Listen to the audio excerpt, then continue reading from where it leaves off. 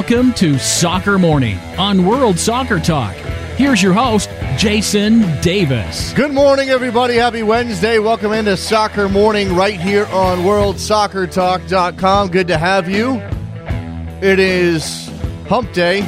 It's All-Star Day. There's other things happening. We'll get into all of that here on Soccer Morning on a Wednesday. We've got Mr. Tom Marshall, Mexico World Cup himself, lined up to talk about the firing of a certain head coach coming up in a couple of minutes. That'll be a good discussion with Tom, trying to get all the background, trying to get the timeline down, because that is the number one lead story this morning. Miguel Herrera, El Piojo, fired as Mexico national team head coach yesterday at a press conference in Mexico City. New FMF president Decio de Maria made the announcement, said that Herrera had not lived up to the standards of the Mexican national team. Nobody can be above a situation like the one that happened Monday in Philadelphia, said De Maria.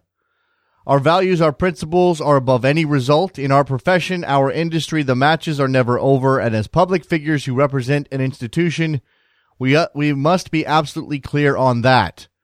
In a statement, Herrera apologized to his players, his staff, the fans, the federation, and the media for his for his conduct in, quote, the painful incident I had with a commentator.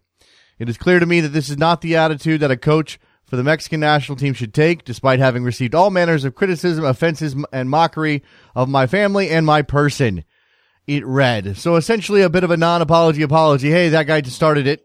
But he is gone. Miguel Herrera ousted as Mexican national team head coach, and no replacement named. That was not part of the announcement yesterday. We will talk to Tom about who could conceivably step into Herrera's shoes. And remember, everything pointed to that October 9th showdown with the United States with the Confederations Cup bid from CONCACAF on the line. In games that don't matter, MLS All-Stars taking on Tottenham Hotspur tonight at Dick's Sporting Goods Park in Commerce City, Colorado. Game kicks off at 9 o'clock Eastern. He had a rash of players pulling out of the All-Star squad. Michael Bradley, Robbie Keane, Steven Gerrard, all out. Replacements named by Pablo Mastroeni, Sam Cronin, his own Sam Cronin from the Colorado Rapids, Waylon Francis and Ethan Finley of Crew SC, and Giassi Zardes and Janino of the Los Angeles Galaxy. Now you have a situation where both of the big-name stars picked by Don Garber with his commissioner picks, Steven Gerrard and Frank Lampard, are not available and will not play in this match. So much for that. The game, again, doesn't really matter. It's a fun game, I guess. It's an opportunity to see some of the MLS stars get together and try to play as a team after having never done so against a team that has played as a team many, many times before. Michel Platini has officially announced his candidacy for FIFA president. He did that yesterday. I believe that announcement came after the show. He said he weighed up the future of football alongside his own future. Platini is 60 years old. He said, there are times in life when you have to take your destiny into your own hands. I am at one of those decisive moments, at a juncture in my life and in events that are shaping the future of FIFA.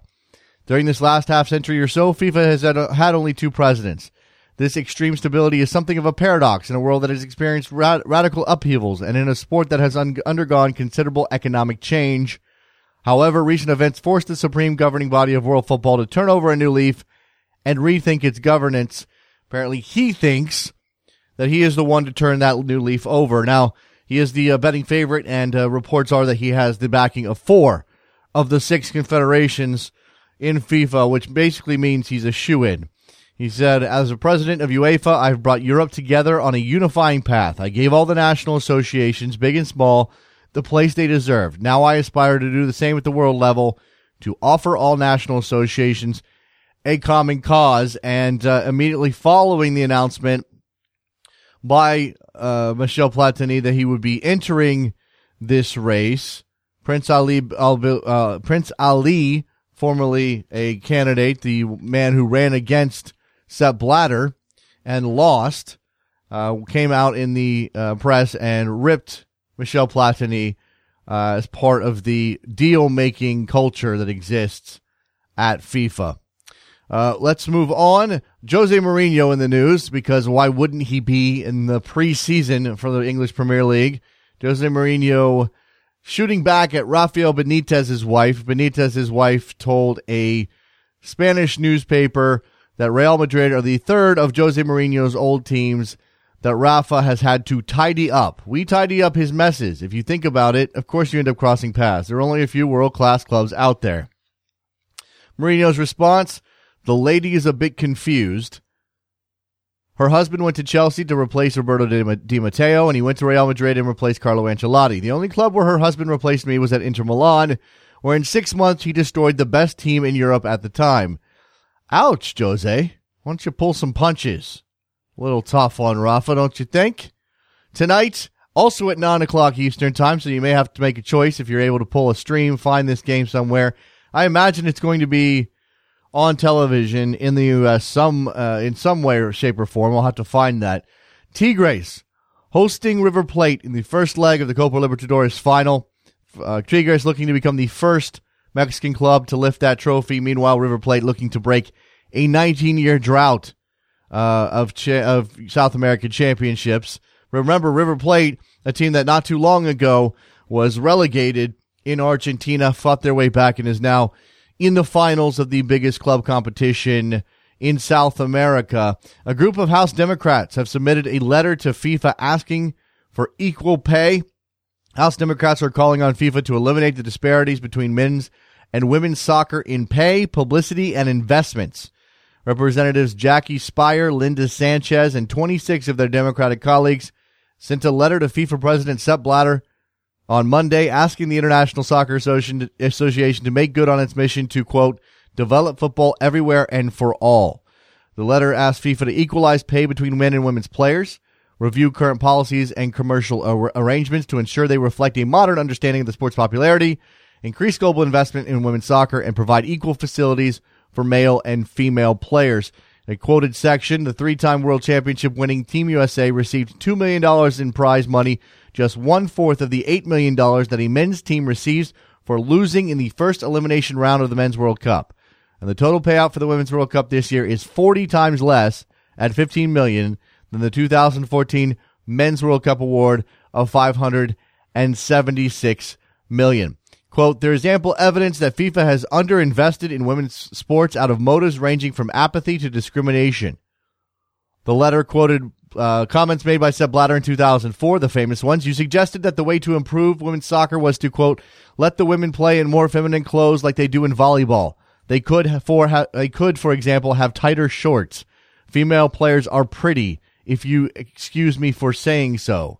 The response from this group: women's sports aren't a sideshow for FIFA, and FIFA should do its utmost to ensure it doesn't treat them like one. So, congressional action on the equal pay issue. Let's take a break. When we come back, Tom Marshall, Mexico World Cup. What exactly happened to Piojo? Don't go anywhere. Soccer Morning, WorldSoccerTalk.com. Face in the crowd, you're talking too loud.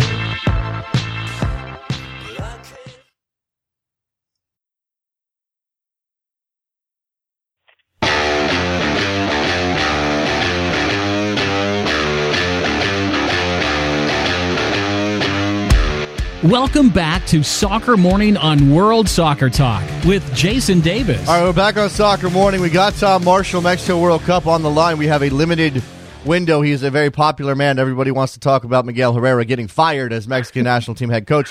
Tom, I'm talking quickly because I do want to get to all of this. First and foremost, is this ultimately a surprise? And is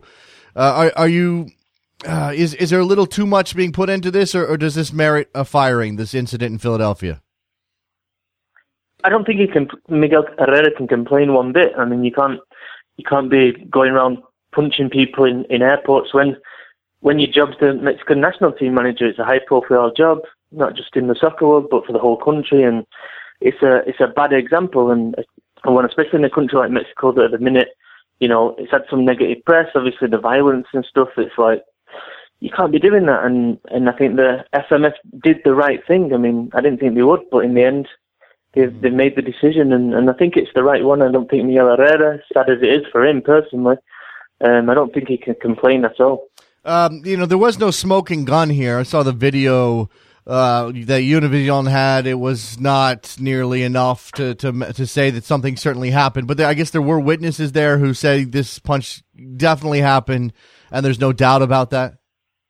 Well, yeah, I mean, I think once, the journalist came out, and he's a, very respected and, very much is a known figure in Mexico, and then another journalist came out and said the same thing, and all the players were there, the head of the press were there, so it happened, it happened, and it fits in perfectly with Miguel Herrera's personality. I mean, he didn't go to the World Cup in '94 because of incidents on and off the field to do with his, fiery personality and inability to kind of rein himself in and not be aggressive and not just flip. I mean, it's sad in a way because it's just a personality flaw that, I don't think Miguel Herrera is going to get a job anywhere near the level of a Mexico national team manager again.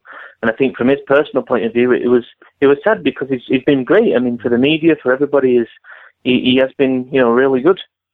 Now, I read, obviously this is a translated statement, but it says, it's clear to me that this is not the attitude that a coach for the Mexican national team should take, despite having received all manners of criticism, offenses, and mockery of my family and my person. So he's apologizing, but not really apologizing. Yeah, and he said he's going to take a little break, and then he's going to come back and be the same.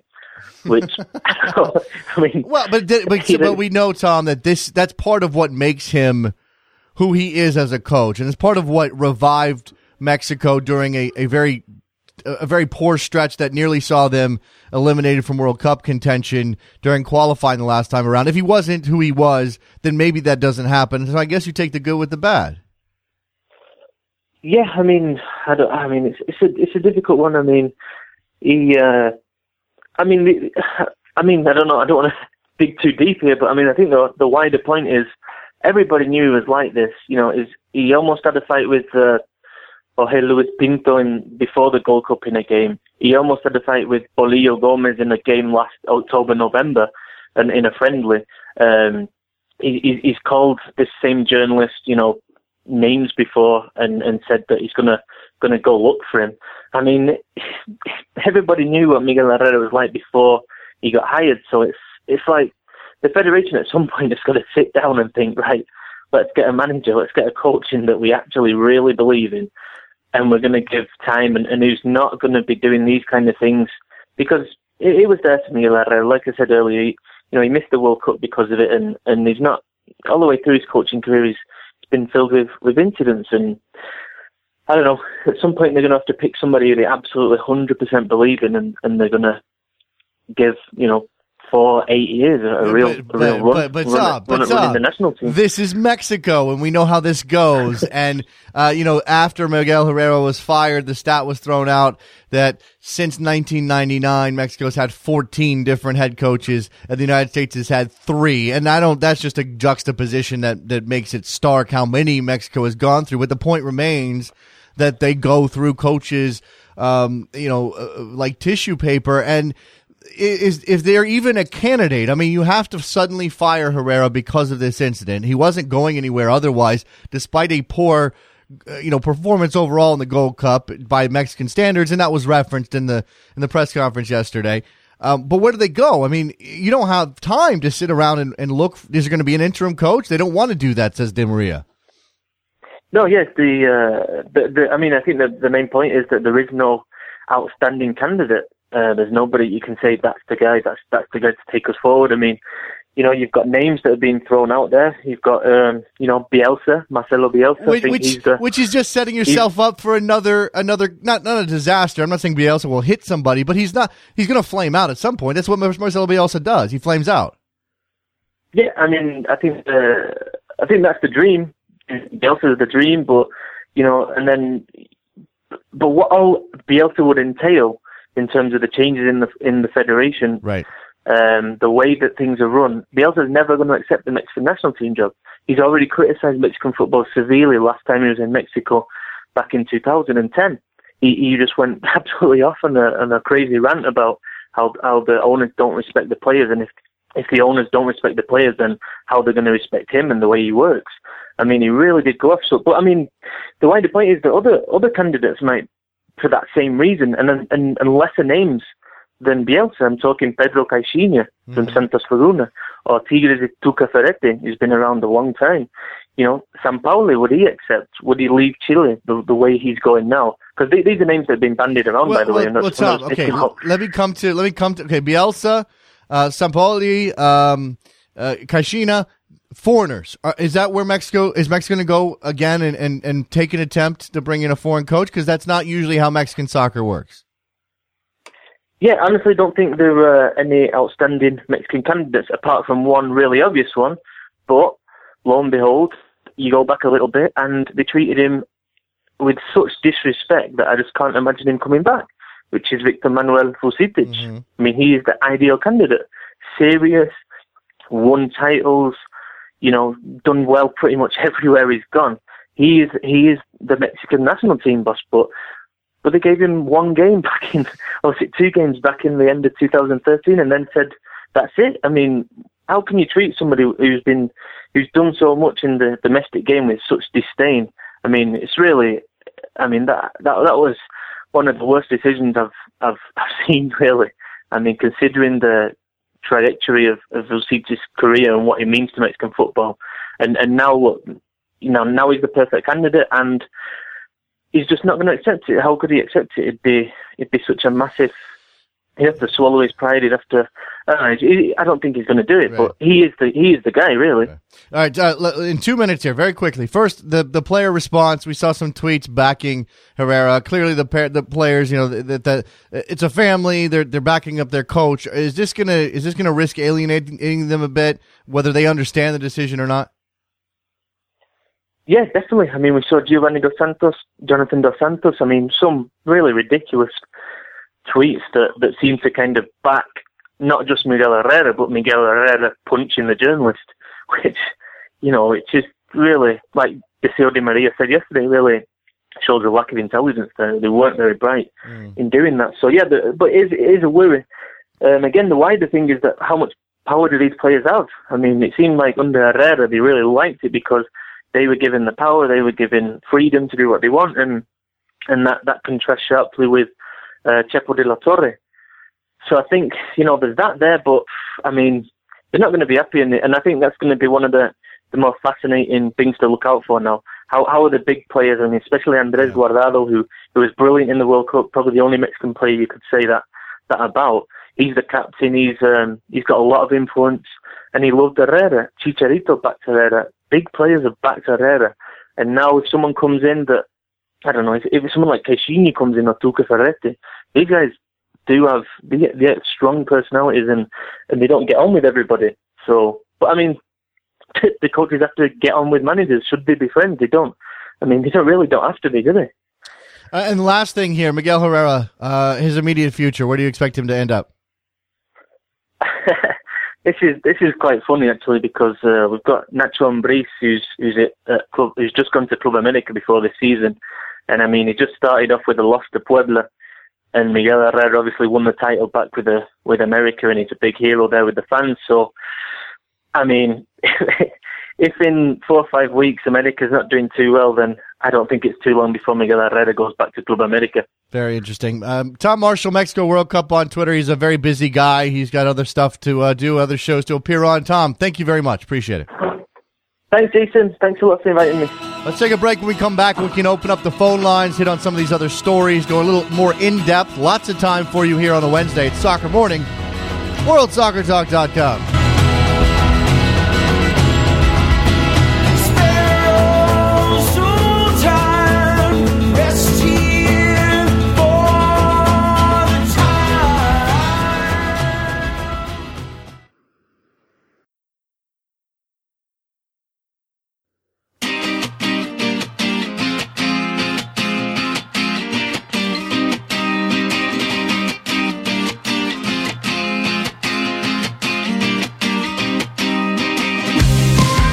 Welcome back to Soccer Morning on World Soccer Talk with Jason Davis. We are back on Soccer Morning on a Wednesday.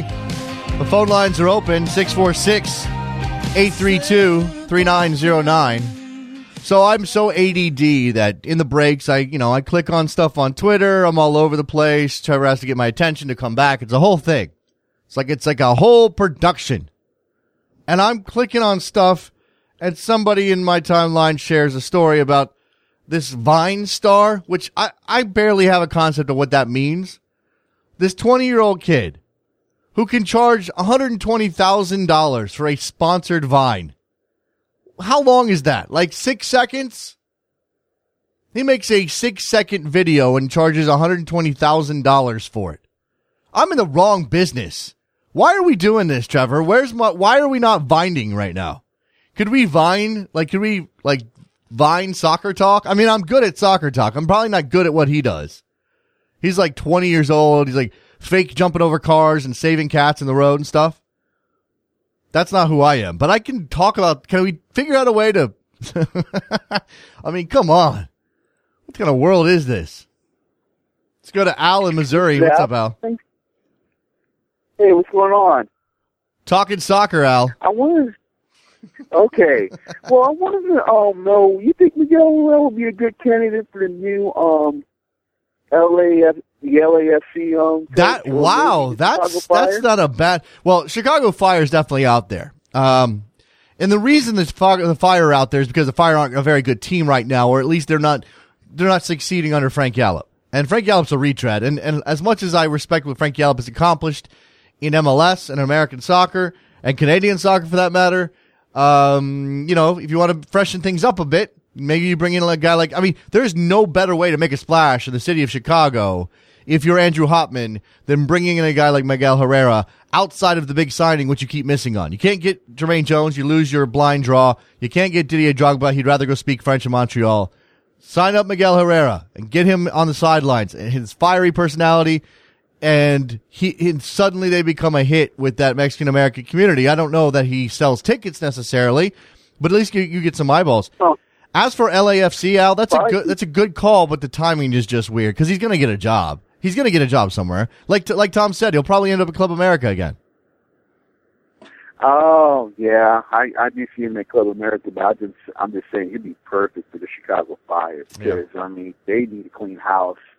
Frank Yallop is a good coach, but he can't get it done in Chicago. It's one of those things where it feels like, sorry, Al, it feels like the league has passed Frank Yallop by, doesn't it? Yes, they really have. Well, guys like Bruce Arena keep up, and Siggy Schmidt obviously is a good coach with a ton of talent. For whatever reason, Frank Yallop can't recapture what made him a good MLS coach a decade ago. I mean, look, he was in charge of that San Jose Earthquakes team that scored a ton of goals and won a Supporters Shield. What was that, 3, 4, 5 years ago? It's not that long ago, but it still feels like this thing is moving a little too quickly. And let's be fair to Yallop. It's not like he's gotten a ton of support from his ownership group. True. Got anything else, Al? All right. That's about it. All right, man. Appreciate the phone call. Al in Missouri stepping up. 646-832-3909 is your phone number. Just to review some of the stuff I hit on this morning at the top of the show in the news segment. We talked MLS All-Star Game, obviously. Tottenham Hotspur in the country, taking on the MLS All-Stars at Dick's Sporting Goods Park in beautiful Commerce City, Colorado. I've been by that stadium. There ain't much there. This is not Sporting Park, which, for anybody who knows the geography of where Sporting Park is in relation to the city of Kansas City, it's not, I mean, it's in Kansas City, but it's like in Kansas, and it's just not near the downtown area. I mean, it's not like a 15-minute drive or something. Lots of MLS teams, obviously, in this situation. You have Bridgeview for the Fire, you have Chester for the Union, you have Frisco for FC Dallas. It works for Sporting, and they have that stadium in part of what is a much larger built-up area. There's the Kansas Motor Speedway, International Motor Speedway, whatever that's called, is right there. There's a gigantic shopping center and all of this very outdoor, the what do they call that? The town center style stuff. Lots of that happening, I think. I mean, if I remember correctly. It was very cold. My brain wasn't working very well. In the meantime, what's happening in Commerce City is no longer is not on that level. And I think there's been some question over the construction around the stadium and some of the promises that were made by Stan Kroenke and his people. But the All-Star game is still there. And it's an opportunity to show off the league. Hopefully they get a full house. I imagine there will be a full house tonight. I imagine there'll be lots of Spurs fans. I imagine that Harry Kane will have quite a few fans in the crowd. I imagine DeAndre Yedlin will get some attention if he manages to get on the field. By the way, DeAndre Yedlin, not clear on what his immediate future might be. He does not have a loan lined up yet, and it's difficult to imagine him getting a ton of playing time for Pochettino under Spurs, at Spurs. And right now, he's a player that absolutely needs to be on the field. I'm still not sure what we're going to get out of DeAndre Yedlin in the future for the national team. Is he a winger? Is he a fullback? What happens at Spurs, and does that have any bearing on what happens with the national team? If it's Jurgen Klinsmann in charge, probably not, because it doesn't matter where you play with your club team for Jurgen Klinsmann. He'll just slot you in wherever he thinks you might be effective. Even if you're not effective, he'll keep playing you there. 646-832-3909. The All-Star game for me is a ho-hum. It's on, I'll watch it kind of thing. But again, you have a choice to make tonight if you're interested in Copa Libertadores at all. Because the first leg of the final happens tonight. Tigres and River Plate. The Mexican team has a chance to bring a trophy to Mexico that's never been there before. Remember a couple years ago, how long ago was it, Trevor, that Guadalajara was in the final? Before they were flirting with relegation. It's been a while. But Chivas de Guadalajara lost in a final not that long ago. And now Tigres has an opportunity to do the same thing. I mean, to win that trophy. Bill in New York, you're on the air. Hey, Jason, I had a question about the whole thing that happened with Mexico. It was with Panama where they delayed the game 12 minutes, right? Yeah. Did any penalty or any fines or anything come down against the Mexican Federation for that? Not as far as I know, not yet. CONCACAF made that show of, we're going to check it out and review the tape, but I haven't heard of any punishment to this point, no. Because something like that, if it happens anywhere else, that's a huge deal. And now, whatever country, Italy, England, if something like that ever happened where they had to stop the game for 12, 15 minutes, they're going to get fined. They'll get a huge fine or something like that. And I almost think with this game coming up on October 9th, part of the penalty should be play this game in Sporting Park. And whatever money we lose because we have to play at a small stadium comes from the Mexico Federation. I like it. I mean, hell, how could I not like that? But I don't think it's going to happen. I mean, hey, there needs to be some sort of...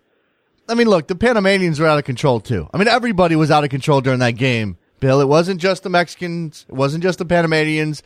It was obviously the fans who were throwing stuff on the field. That whole scene was a disaster. And it seems to me that the CONCACAF approach is that the news cycle moves quickly and everybody's forgotten about it already, so let's just pretend it didn't happen. Because I know, like you were talking with Jared about this with the game out in California on October 9th, how he doesn't want to go to that game. That's how I felt when they played at Giant Stadium. I forget what game it was. They lost 5-0 to Mexico, 5-1. Yeah, it was scary. 2009. And being an American fan in the United States and feeling like I had to run out of that stadium when it was over was ridiculous. Yeah. And I think penalties have to start coming against Mexico because they feel like they can do anything they want in the United States. Yeah, I mean, there's some... And I think they have an opportunity here, and they can make a big stand with this game on October 9th. I'm not saying that... Where we know the fans will come out. Yeah, I'm not saying that CONCACAF shouldn't take some steps. I'm not saying that there shouldn't be some punishment. I think you get into some very murky territory here. The variables at play make it difficult. And I don't want to paint the Mexico fans with a broad brush. And I don't want to assume all of them are the type to throw stuff at opposing fans. And I don't know. I mean, again, we're talking about this happening on American soil with Mexican fans. How do you justify punishing Mexico when they have no control over? I mean, I don't know. It's not a home game for Mexico. It's not like it's a security lapse on the part of the Mexican Federation. Why are you punishing Mexico? Well, it's their fans, and I think if their fans realize, listen, we got to stop acting like this, or we're not going to get games in California. every time we play Mexico, it's going to be in Sporting Park. It's going to be in Columbus, and we're never going to see Mexico again.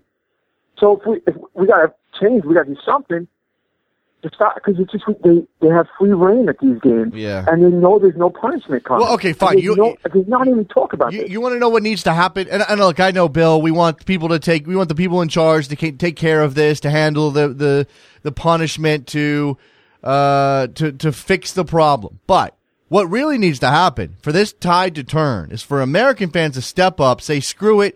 I don't care if we're going to be outnumbered. Go in big numbers, not just 10,000 people out of an 80,000 seat stadium.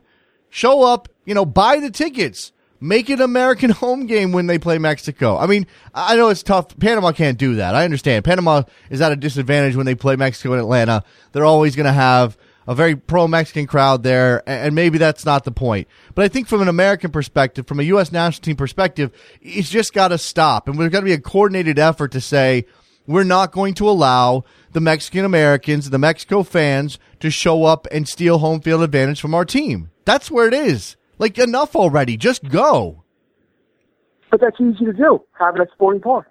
Well, I mean at the big venues. I'm talking about in Phoenix. I'm talking about in Dallas. I'm talking about the Rose Bowl. Look, I love the American Outlaws for a lot of the things that they do. They've worked through some problems in the last calendar year. I think they're really trying. I think they do great work bringing people together. Bring people together. Start the campaign now. Buy up all the tickets. Buy them all up. Make sure that there's not going to be a Mexico majority at the Rose Bowl on October 9th. Figure out a way to do it. If you need to sign up a corporate sponsor to buy blocks, I don't care. Do it. Bill, what's going on? What's happening in the background there? Bill? I'm going to let you go, Bill. Thank you, Bill. There you go.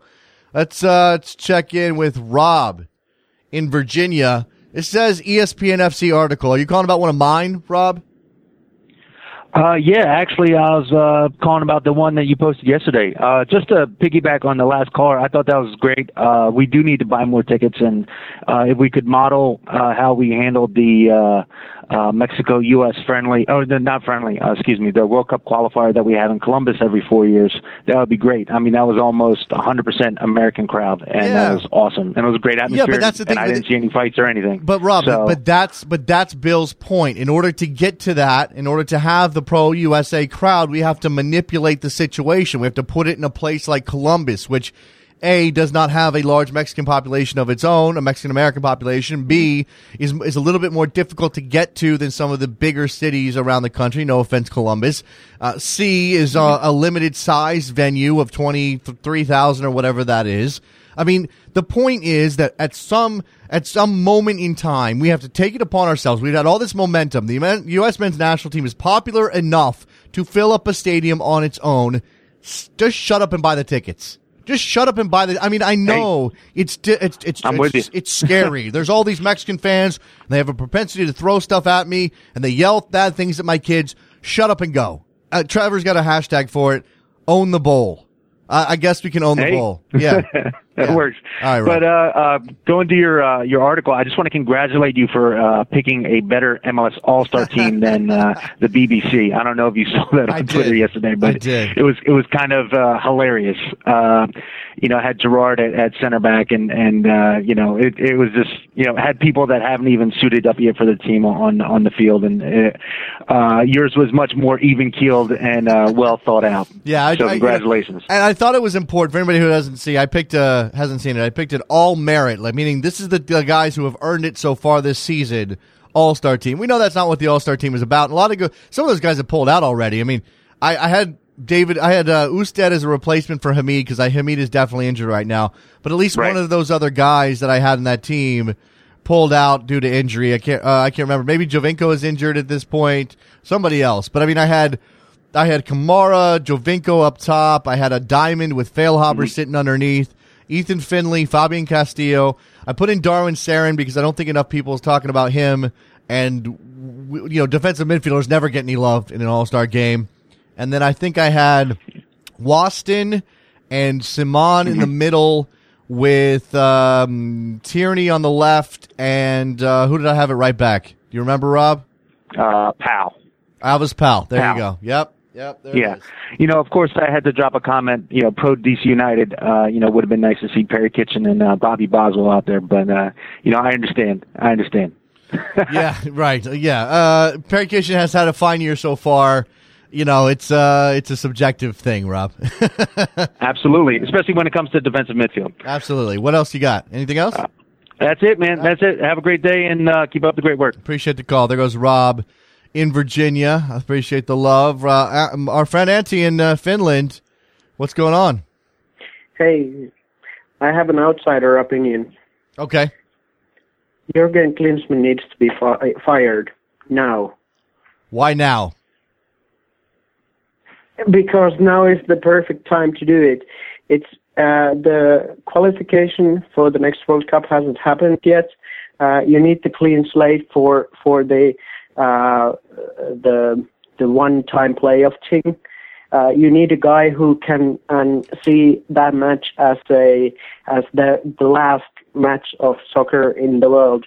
You gotta stop looking into the future, and you gotta get a guy who can look at this now. This is like do or die match. This is the last match of football ever to be played. So you have to win it. Your concern is, of course, what we've seen with Klinsmann, and the pattern is that he is more than willing to mortgage the present for some nebulous notion of a better future. He keeps switching the hats between. He has the head coach hat on when he's winning, and when he's losing, he has the technical director hat on, and he keeps circumventing the blame, and no, he's not taking responsibility at any times because he keeps on switching these hats on. He's not. It just doesn't make sense. You need the American soccer watching a population needs to demand better. You gotta change it now. Apparently, I'm the.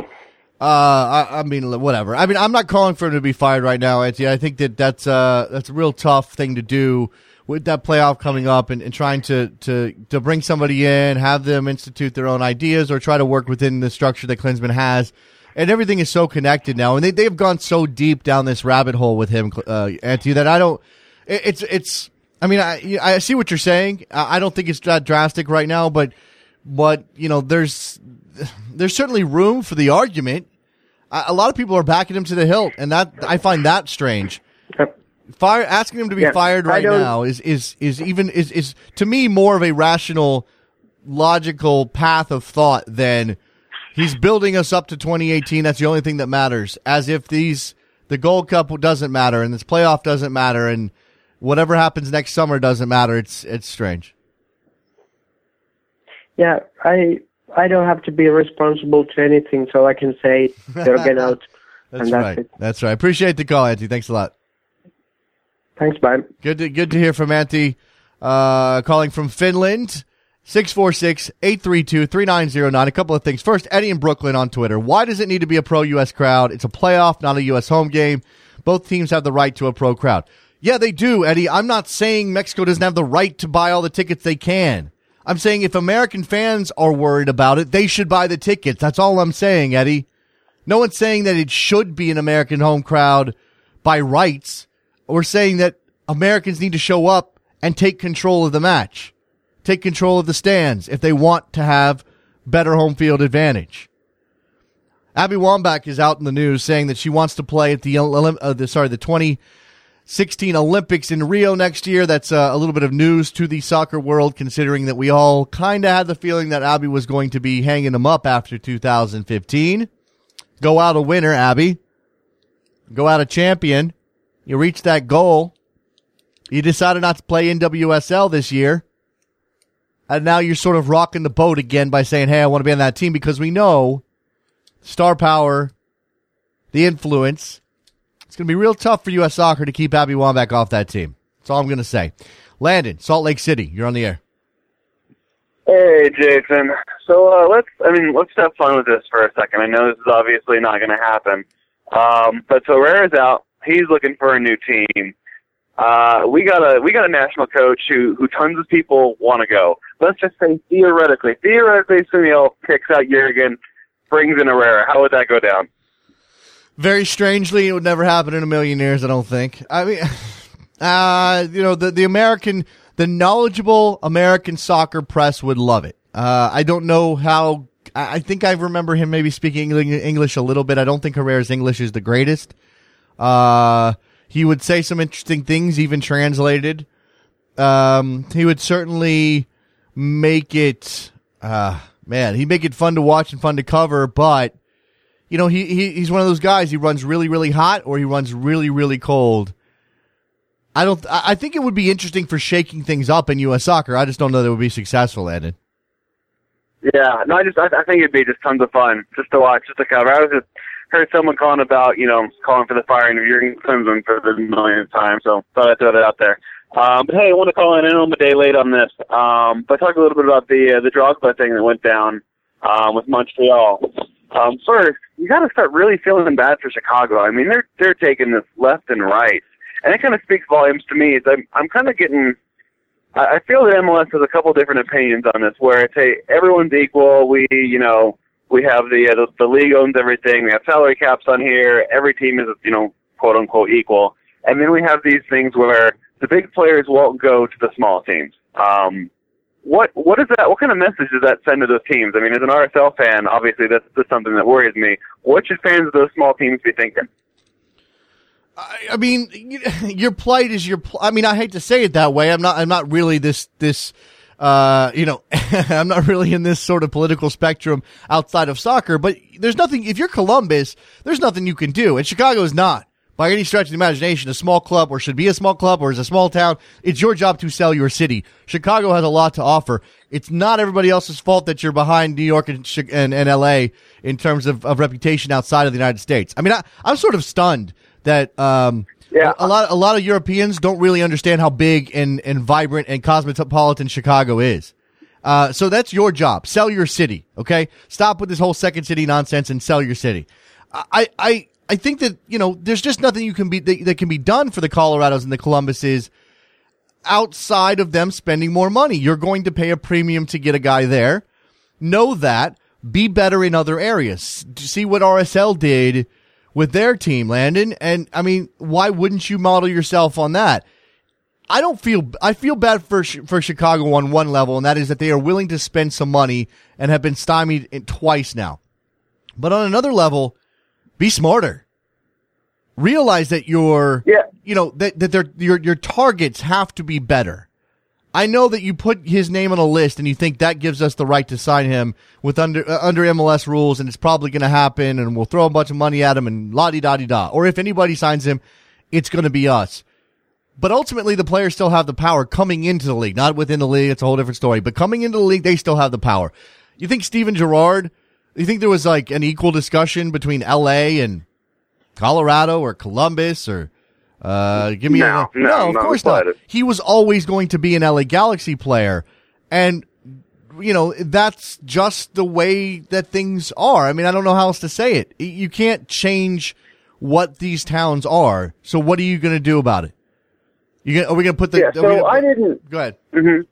So I didn't follow the Drogba case as near as much as I did the Jones case. And I feel much worse for Chicago with Jermaine Jones deal, because Jermaine's had no problem going to Chicago. Right, yes. And yes. MLS pulls out these backwater rules that are hidden in some, back page of a notebook that someone's, scrawling in furiously. But, I feel terrible for that. Is the Drogba decision, was that purely his decision, or does the league have any kind of a hand in that? No, purely his decision. What happened was... Okay. Here's what happened. I'll lay it out for you. The Fire put his name on a discovery list, because that's how the league works. They don't want bidding wars, so they say, okay, put his name on a list, and you have the right to sign him. So the Fire did that. They initiated conversation. I'm not sure it went very far. I'm not sure that there was a whole lot of interest on the part of Drogba. So the Montreal Impact are sitting around going, hey, we'd love to sign Didier Drogba. Well, we don't have the rights. Okay, who cares? Let's go talk to him anyway and see if he's interested. We'll deal with that problem later. So they go and talk to him. Drogba says, yes, hey, I speak French, and Montreal is a francophone city, and this would be a lovely place to finish out my career or whatever. and he basically said, I want to come to Montreal. At that point, Chicago's done. The best they can do is get compensation for the discovery rights. And there's a debate to be had over whether or not they should even get that compensation. Now, in the end, it allowed them to sign Gilberto, who does help them on some level. Is sort of, he's not Drogba by any stretch of the imagination, but he does help them. He can score some goals. They don't take the salary cap hit. I don't know. I mean, on one level, it's operating under the strict salary rules, the non-competitive rules that MLS puts in place to prevent these bidding wars. On the other hand, Montreal can step in whenever they want as long as they work out a deal with Chicago. I don't think it's a matter of I don't think it's a matter of who paid him more, though. That's the thing, Landon. It's not a matter of who was going to pay him more money. I bet you Chicago's offer was just as good as Montreal's, if not better. Yeah, so why do we even have these discovery rules then? I mean, it's essentially the equivalent of yelling dibs on a player. I mean, all you got to do is write his name down on a list first, and you supposedly get him. But if the player doesn't want to play in your team, it's really not worth anything. Right. So why do we even have these discovery rules in the first place? To prevent bidding wars. To make it more. Okay, so the reason that the discovery claim exists is so that Montreal can't step in and just keep upping their offer to Didier Drogba to get him over the Chicago Fire. So basically what they're doing, and the league is approving all the contracts and reviewing all this stuff anyway. So basically what they're saying is you are going to be giving something up if you sign Didier Drogba. So it's going to prevent those teams from just outbidding one another. And again, you have the league in the middle, making sure that this isn't going to become a bidding war of any real note. We're not going to see one team off from 6, one team off from 7, one team off from 8. It's not going to go back and forth like that. It's essentially going to come down to, here's the contract that Didier Drogba gets to come to MLS. Now, who's going to end up with him? Well, he wants to play in Montreal, not Chicago. Okay, Montreal, you now owe Chicago $100,000, $500,000, $300,000, whatever allocation money is deemed appropriate. So that there's no incentive to go in on a bidding war because you are going to have to give something up in order to get the rights to that player. Okay, and so then tell me this: to me that feels like it helps the league and doesn't really. I mean, it feels like it only hurts the player because it's still going to one team no matter what. But his salary is, basically at a set point is not going up at all, not having a bidding war. So tell me, what is the disadvantage of having a bidding war? But Landon, if people have the money and they want to spend it, what's the problem? But Landon, that player can go outside of MLS and find some other offer and drive MLS up. I mean, you have to think of MLS. I mean, the problem is, and this is what bothers a lot of people, and I get it. I mean, I think it feels wrong as a sports fan that this is the case. But when Didier Drogba is talking about coming to MLS, he's not really negotiating with the Impact. I mean, he is, but essentially you have to think of the Impact as part of one team. It's one team. All of MLS is one team. And then if he wants to go get an offer from a Chinese team where he's already been there, or a team in the Middle East and say, oh, well, they offered me $5.5 million, and he brings that back to the Impact are going to go to MLS and say, this is what his offer is. And everybody's going to know. I mean, the Fire are going to know what's on the table there, because they're the ones that are going to benefit from him signing because Montreal, well, one of the teams is going to benefit from him signing because Montreal is going to have to ship something to them. I mean, it's convoluted, it's complicated, it's nonsensical for a lot of fans, but it's the way the league works. They don't want the price on a player to be driven up by two of their teams competing against one another. That's all. There can be a bidding war between MLS and some other team in another part of the world, but there's sure as hell not going to be a bidding war between the Chicago Fire and the Montreal Impact. Not in a traditional sense. That's interesting. Yeah. Huh. All right. Well, that's it for me, Jason. Thanks, Don. All right. I'm not sure that I explained that well at all. I'm not sure that I got anywhere close to an actual cogent thought there, because it's MLS and it makes your head. Roberto in Connecticut. What's going on? You know something, Jason? The Mexican FA really have a no-tolerance rule, because you look at the fact 6 managers in the last 5 years or something like that. Yeah. Can you believe that? And you know what? It was Tom pointing out what happened with Vucetich is, I think that's the kicker, right? That they gave him one game When everything was falling apart, when Mexico was as low as they've been at any point over the last, 2 decades, when it was open to question whether or not they would qualify for a World Cup, they went and burned through one of the best managers in their country in one game and then handed the keys over to Miguel Herrera. Why did you do that? I don't remember all of the politics behind Vucetich coming in and then Vucetich leaving, but that's ridiculous, Roberto. That's ridiculous. It's incredible. This is something that not even the United States FA would do. Well, that's the thing. I think what's interesting is that the U.S. is more. These two federations are on opposite ends of the spectrum, right? The United States stays committed to one guy, maybe sometimes too long. You could argue that Arena had 4 years too long, although the 2006 World Cup is up to a little bit of interpretation. But you can clearly say, you can certainly say, based on results, that was 4 years too long for Bruce Arena. They cut ties with Bob Bradley, a year into his second cycle and said, okay, we're not making that mistake again.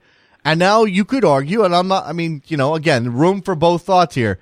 You could certainly argue that going into a second cycle with Jurgen Klinsmann is the wrong move. But 3 coaches in 16 years, whereas Mexico has burned through 14. Oh, 14? Oh, wow. I didn't know that. Since 1999. Since 1999. That's incredible. But let me ask you this. Say Jurgen Klinsmann is in the situation that Mexico were for the 2014 World Cup. Would they have fired him? I kind of think no. Because, again, I think this is the mentality. The mentality is let's stick with what we got. Continuity is more important than flushing out a guy who's not performing well. I think they're just two different mindsets. Mexico goes, this is getting out of control, or we're in trouble, fire that guy, fire that guy, fire that guy, without even necessarily considering who his replacement is. Whereas U.S. Soccer goes, okay, we're in trouble.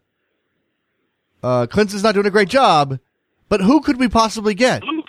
Who's going to replace him? I don't know who we could get. Well, I guess we'll just stick with Klinsmann then. I think that's where they go.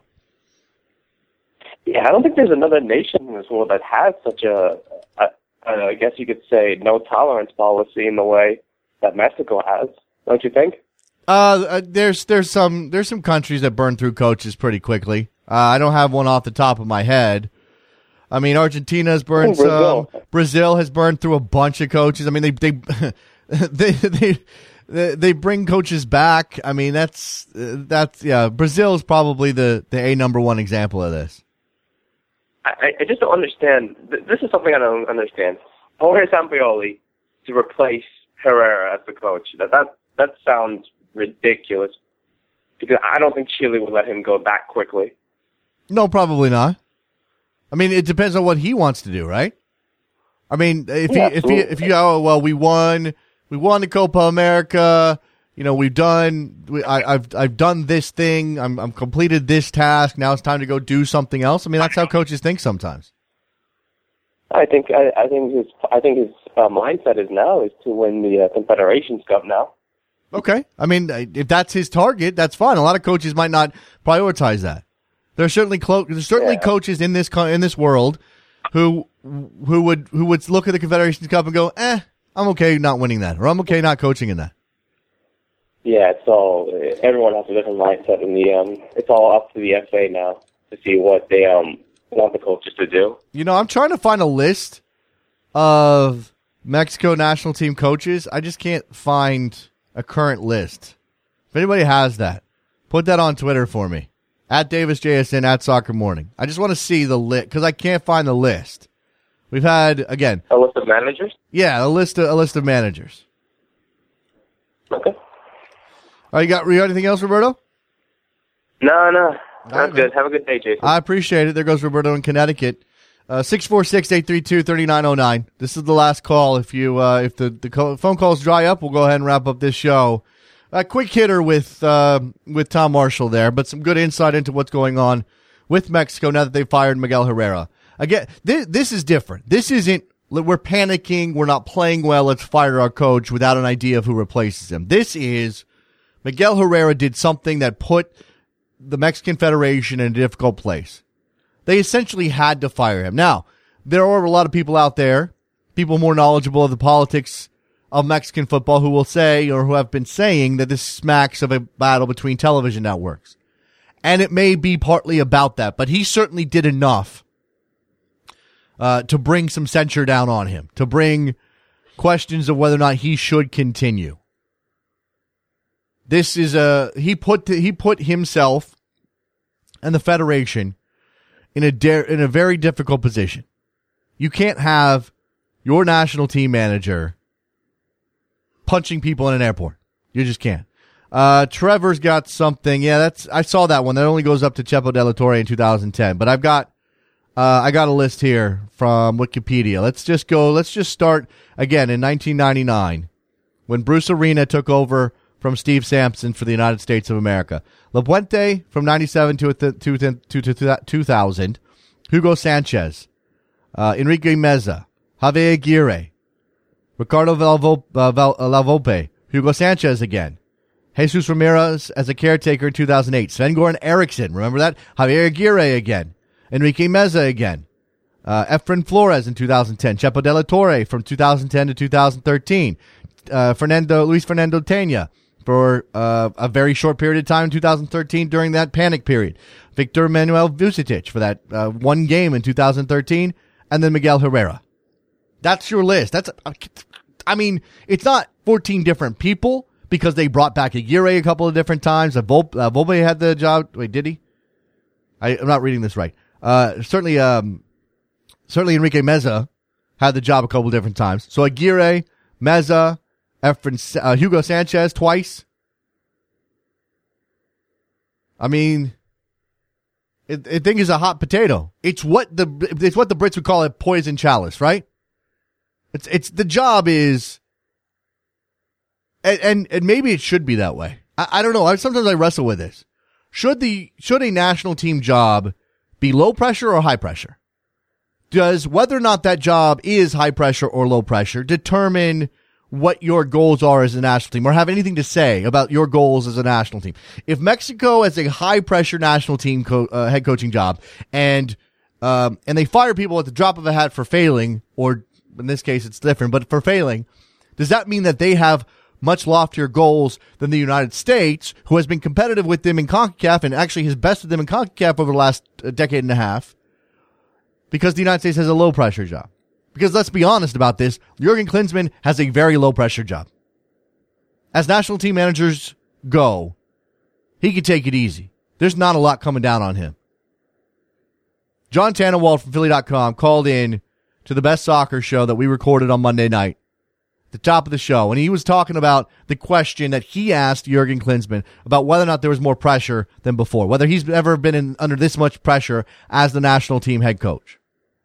And Klinsmann has consistently said the pressure is rising, but it's not like Europe, because everything's got to be compared to Europe. Sure, the players need to be in Europe, our press needs to be more like Europe, but when asked if he was under more pressure than ever before, he said that's for you to decide. So, the man doesn't feel it. I can't believe that he does. He's got the full backing of his federation. Is that good or bad?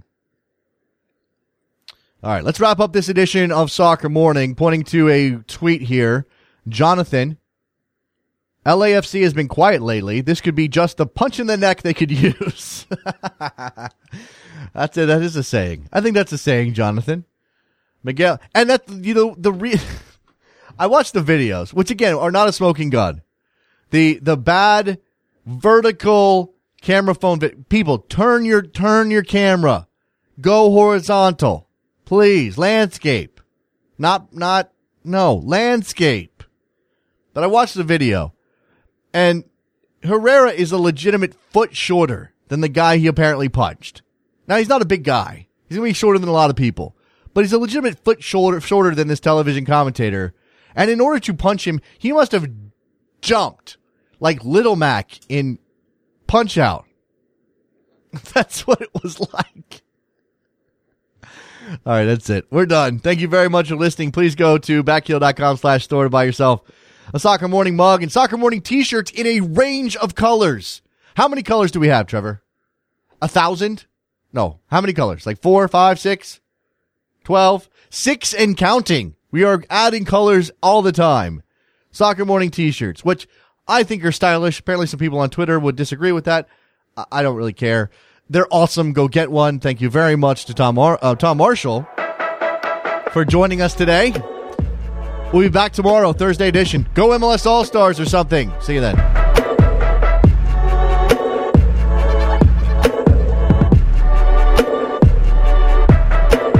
Did my invitations disappear?